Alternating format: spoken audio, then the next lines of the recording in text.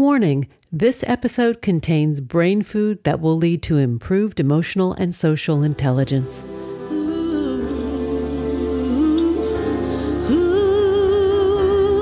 Hello and welcome to our new short format servings of consciously prepared brain food designed to improve your mental fitness. This is Lisa Cypers-Kamen, your host. For more than 12 years, we've been proudly and consistently crafting harvesting happiness and sharing it with you. Each week, we spotlight diverse thinkers and doers who are contemporary trendsetters and change agents devoting their lives to creating a better world in which to live. We invite you to listen up and change the way you think about human happiness. Our award-winning content is fresh, optimistic, and purpose-driven media that promotes well-being from the inside out. Alrighty then, let's dive in. This episode offers psychosocial education designed to inspire and motivate our listeners. The information provided does not constitute a therapeutic relationship nor a substitute for professional mental health care. If you are experiencing a mental health crisis, call 911, go to your nearest emergency room, or for listeners in the United States, text 988 for the National Suicide and Crisis Lifeline. Good morning, good afternoon, and good evening, wherever you are. Thanks for joining me on today's show, where you will learn about paying attention, the art of observation, with my guest, Christian Madsbjerg. He is the co-founder of the consulting firm Red Associates. He writes, speaks, and teaches widely on the practical application of the human sciences. Christian's work has appeared in the Wall Street Journal, The Atlantic, the Financial Times, Washington Post, Bloomberg Business Week, and he lives in New York City with his family, and he is the author of Look, How to Pay Attention in a Distracted World. Welcome, Christian. Thanks for joining me on the show today. Thank you, Lisa. Well, this is a great pleasure because I spend a lot of time in my work in listening mode, and I do teach others how to listen deeply. And your work focuses on learning how to pay deeper attention. And I would love for you to talk about what you mean by attention and its impact on connection. Right. Yeah, so that's a big topic, and it's basically taken me my entire work life to figure this out. And I'm a natural observer, I'd say. It's my profession, and it's also what I sort of like to do and do naturally, which is try to understand what other people are doing and why they're doing it. Based on what are we moving around in the world the way we are, and how do we make our decisions? Not necessarily our rational decisions, but just any everyday decision. So that's been my career, and I have done this for big government organizations or big philanthropies or big companies to try to get these increasingly abstracted organizations to pay attention to normal life and normal everyday people, and feel a level of empathy maybe with the people that they serve. And not long ago, maybe 5-6 years ago, I got a call from the provost of the new school in Manhattan, who said, we've been following you, and what you're doing seems to work. Can it be taught? Like, can you teach observation? Can you teach paying attention well? So the book I wrote that I'm proud of, and is quite personal to me, is that course that I taught. It's basically what I took the students through, and seeing them connecting closer to the world through techniques of observation was a delight, and it was wonderful to see. And I just wanted to share the techniques and the message more broadly.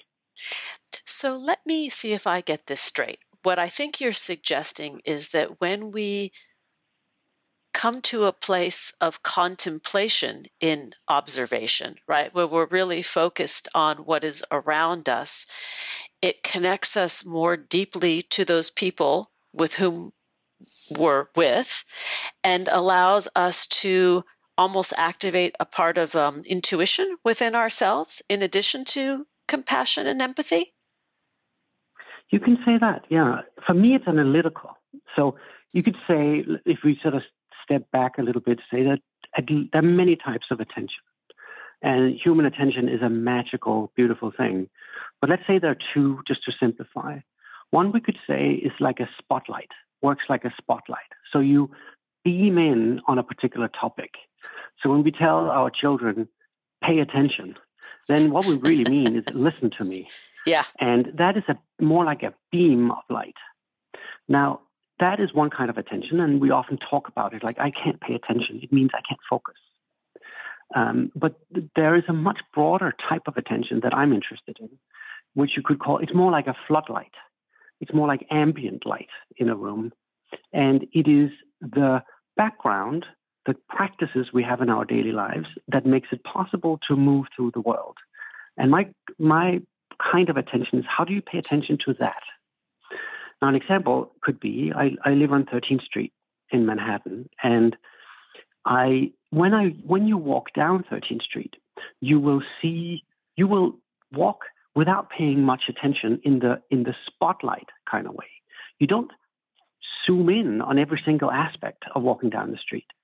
You have much more of a panoptic, broad attention to what's happening. And what you see is, of course, delivery truck, car, school kids, cars going back and forth and so on. All those things you don't zoom in on. You don't have a beam of focused attention on them, but you pay attention to all of it and nothing at the same time. And that's because we humans know how to move through something like 13th Street. We know what a school is. We know how there is a school on 13th Street. We know what a school is. We know how it behaves. We know that electric scooters can be dangerous because they go in all directions. We know what the rhythm of the city is at the moment we're walking through it. So that kind of attention, which is more of a background, floodlight kind of attention, is what I pay attention to. And that's the exact kind of attention that we don't think about. It's like water to the fish in a way. But there's so much baked into this ability of moving through our life, moving through cities and so on, that is based on that or embedded in that. And you can pay attention to that analytically. You can study and observe how people do that. And by doing that, you can understand based on what are these people doing, what they're doing. And by doing that, you can get much more empathetic and deeper understanding what their life might be like and how it's the same and different from yours. So when you talk about attention impacting connection, using the process that you've just described, how does that connect us more closely to people or to one another? Right. So let me give you an example. From one of my students, one of my brilliant students. So right now, this morning, I read in the news that there's a lot of discussion about homelessness in America. And on one side, they say, this is horrible, we need more police. And on the other side, they say, this is horrible, we need less police. And those questions strike me as quite easy answers compared to what my student did, which was observe homelessness. Like, what is it really like to not know where to sleep tonight? And he went out for a couple of nights and just basically walked the streets of New York to try to figure out what's important about the situation they're in. What's it like? And he found three things. I'll do it very quickly, but he found three things that really surprised him. One was light, the other one was smell, and the third one was sound. That surprised him in terms of how different their lives are. People that live in that are so unfortunate to be without shelter. And light would be, you would think at night that people sleep, when people sleep on the streets at night, that it's dark. It's not. It's bright light on them. And that's a good thing because light means safety for them. Sound was a different one. You'd think like at night we need to sleep well and we need to make sure there's no music and there's no sound around us. But the sound in the streets where people sleep at night are just deafening. There are delivery trucks and garbage trucks and road work and all kinds of things happening at the same time. And the third one that was important to him was the smell. So if you've ever smelled something dead, if you smelled a dead animal or even a dead human, it has a very particular smell. It smells a little bit like tooth decay. And once you start following and like trying to observe what it might be like to live in the streets, that smell is everywhere. So imagine extreme light, which is protection, extreme sound, and then this constant smell of what really is the smell of death. And by doing that for a while, he got a way more nuanced relationship to what it might be like to be homeless. And I think the people that are shouting in the newspapers and online about what we should do about homelessness and what it is and so on, if they together went out and tried to observe what it really is like to live that kind of life for a little while, try to empathize with it and try to observe it carefully and with great intention, they would have a much better conversation with each other about what we do about this big problem. So it's not only that by observation you relate to the world in a more nuanced, textured way. It's also, if we do it together, we can heal some of our differences. And I think that's right now shattering our conversations. So for me, observation is the tonic. It's the vaccine against all the screaming and all the misunderstanding and all the conflict and our shattered conversation about what we do with ourselves. This makes sense as you describe it. So it's almost like a macro observance, right? So we're pulling back the lens and being able to observe the totality of what's around us in the moment. Exactly. I call it hyper reflection in the book, but macro reflection would be another, or macro observation would be maybe even a better way of saying it. But it's a second order type of observation that you need to practice, just like you need to go to the gym or something. Like it's a muscle that you can practice. And in the book, I try to present the people in art and music and literature and so on that are the best at it, that I've found that are the absolute masters at this kind of macro reflection. And we can all do it. We just need to practice it well and be intentional about it. We're going to take a micro break, but before we go, I would love for you to give a couple examples of artists of any kind that practice this art of observation well. Yes. So my favorite example is the English writer J.A. Baker, who wrote my favorite book in the world that I read every time I feel down or confused. And it's called The Peregrine. And it's from the 1950s in England. And it's basically a man watching peregrine falcons, but not watching them just as the birds themselves, but their entire world, like how they relate to the rest of the animals and the place that they're in. And by doing that, he becomes part of the lives of these animals. And he describes in a way where you can say, this guy is not just watching like a scientist would watch and sort of write down how fast and how much and how many kills does it have and so on. He becomes part of the world of the animal, of the bird. And in that way, he shows us the deepest way you can be observing the world, which is complete immersion in the world, complete commitment to trying to understand. And his world is, of course, extreme. He's maybe the best there is or there has ever been, but it's a benchmark that we can all strive for in terms of immersing ourselves in the world of others. And it doesn't have to be humans. I tend to like humans because I think we're very interesting creatures, but it could be anything really. Me too. I like humans too. Let's take that pause to learn more about Christian Madsbjerg and his work and his newest book, Look How to Pay Attention in a Distracted World. Please go to his website and let me spell it for you. It's Madsbjerg.com, and that's Madsbjerg.com. Again, Madsbjerg.com, and that's where you'll find him. We'll be right back. Research tells us that happiness is good for our health. Happy people live longer, are more productive, and make better partners, parents, and professionals. Connect on Facebook at Harvesting Happiness and follow me on Twitter at Lisa Kamen for nutritious helpings of positive goodness. One thing I know for certain, happiness waits for no one, and at times we all need a little support.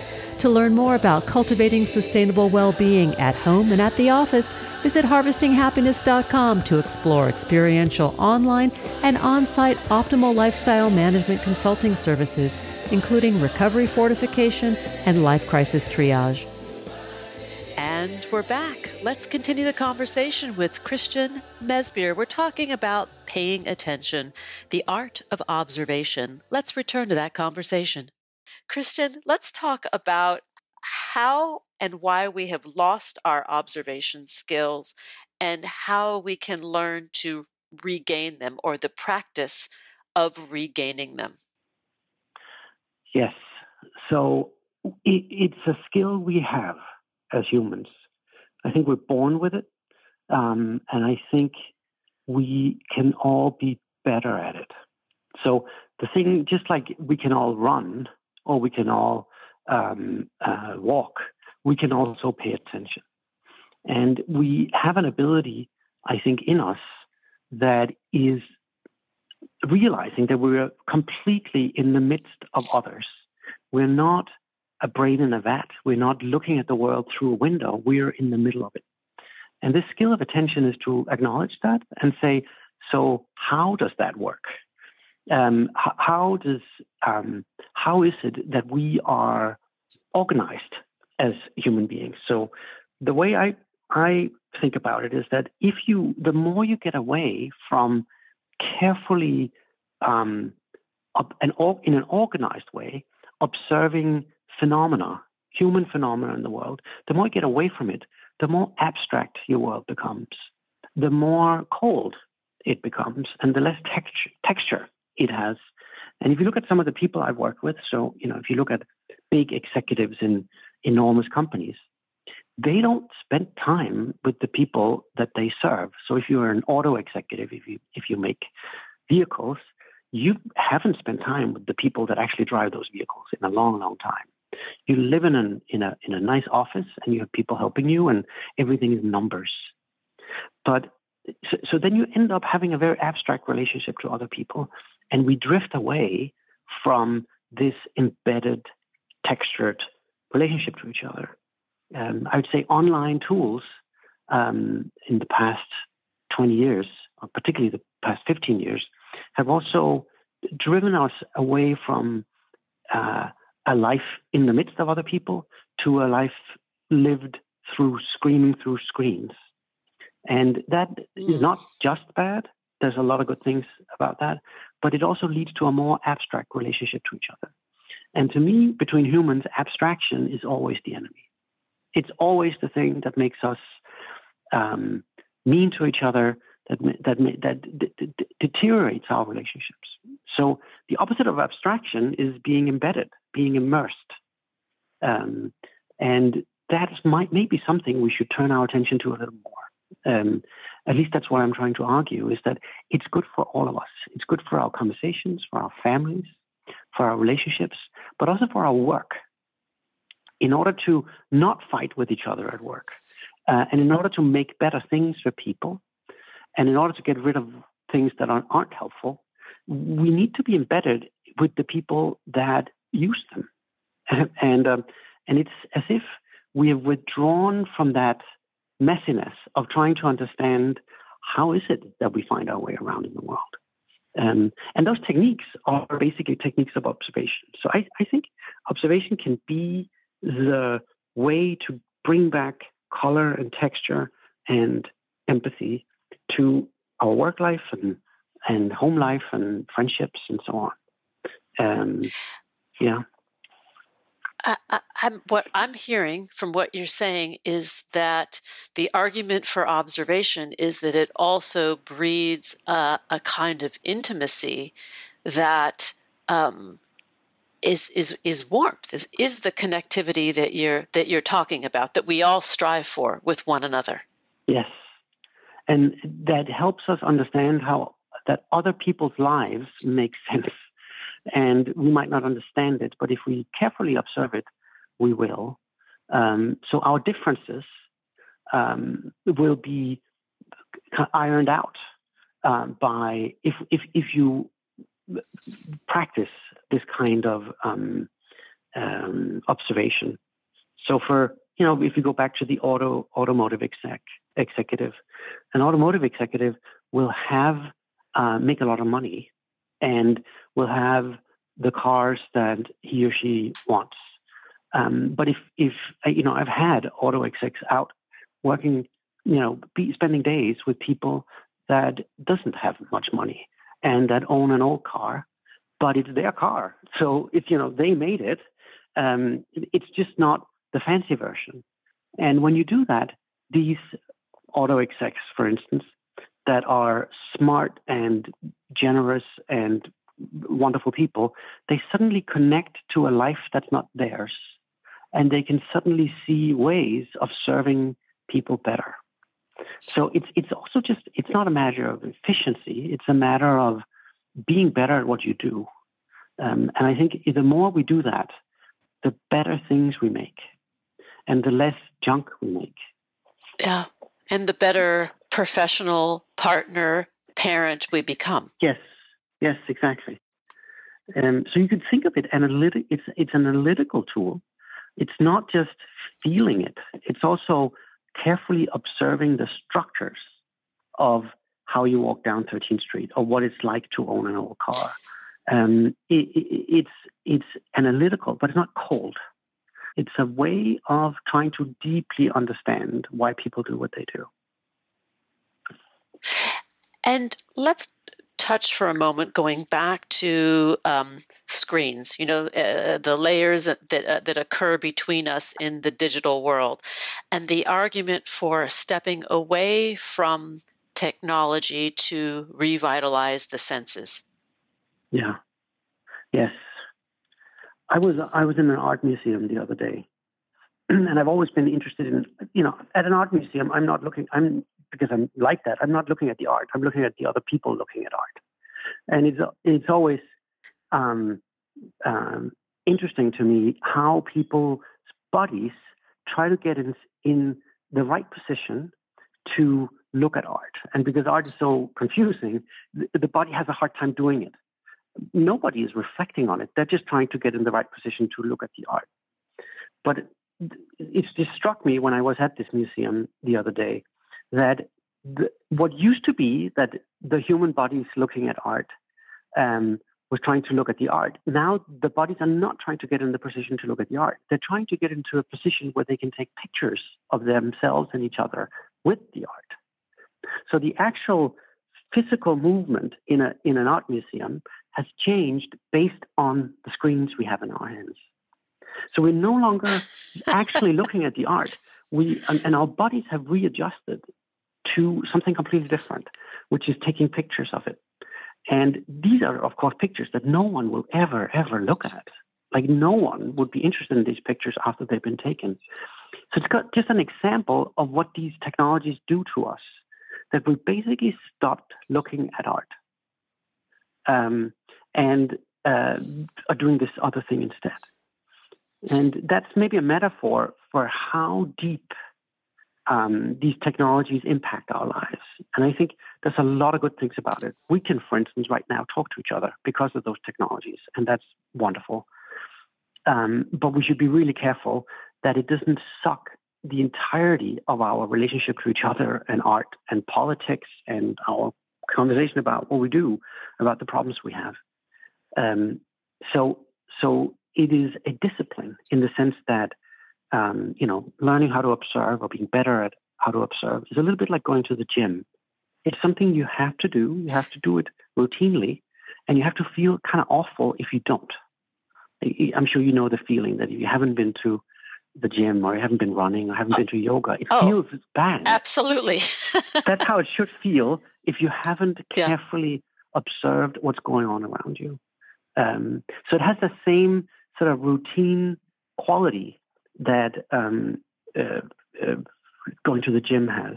And if you spend all your time on screens, and if you fight with others that are also on screens, you have no direct relationship to the world, and you have no direct observation of the world.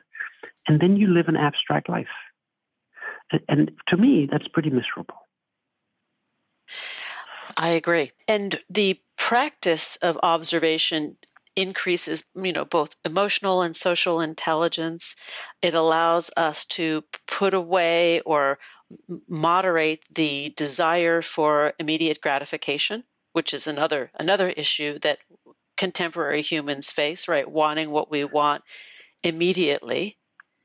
That is also what comes to mind, that when we're in that state of observation, we are also tasked to suspend judgment. Yes. Suspending judgment is key. Thank you for saying that. Because the more time you spend online, the more judgmental you become. And the easier it is to just judge a situation immediately without waiting for a second, suspending it for a second, and just look. Just look and listen for a change, and make up your mind after, judge after you have looked and listened.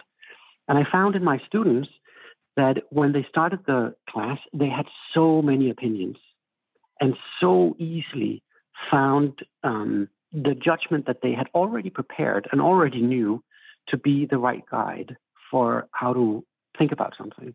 And after the course, and after they started using the techniques of observation better, they were not so sure about everything. And I think we're educating our children into having opinions rather than observing and listening and then having opinions. And it's not good. And it doesn't make them happy. It makes them miserable and full of rage. And you can see that online, of course. And it means that their friendships aren't as deep, and their love life isn't as intense and as intimate. It just means that we, through judgment, lead simpler lives than we could. And simple is not always good. Sometimes you want deep texture and color and range of emotion. And I think judgment is toxic to a direct relationship to the world. And I think observation is lethal to judgment. It's lethal to prejudice. It just undermines it. Because when you look at the world directly, you see that your preconceived notions and presuppositions probably aren't right. And you need to adjust them. And that's a beautiful thing when it happens. It is a beautiful thing, and it builds the case for exercising greater curiosity about the world in which we live, what is around us. In that state of curiosity, judgment is suspended, right? Because we're asking questions, even if it's in our mind, like, oh, I wonder what that's all about. Yes. And you get to see humans as amazing creatures. Like every day, I study humans for a living, so every day I just think, how do we do that? Like, how did that happen? And something that feels every day becomes magical and full of life. Walking down 13th Street becomes a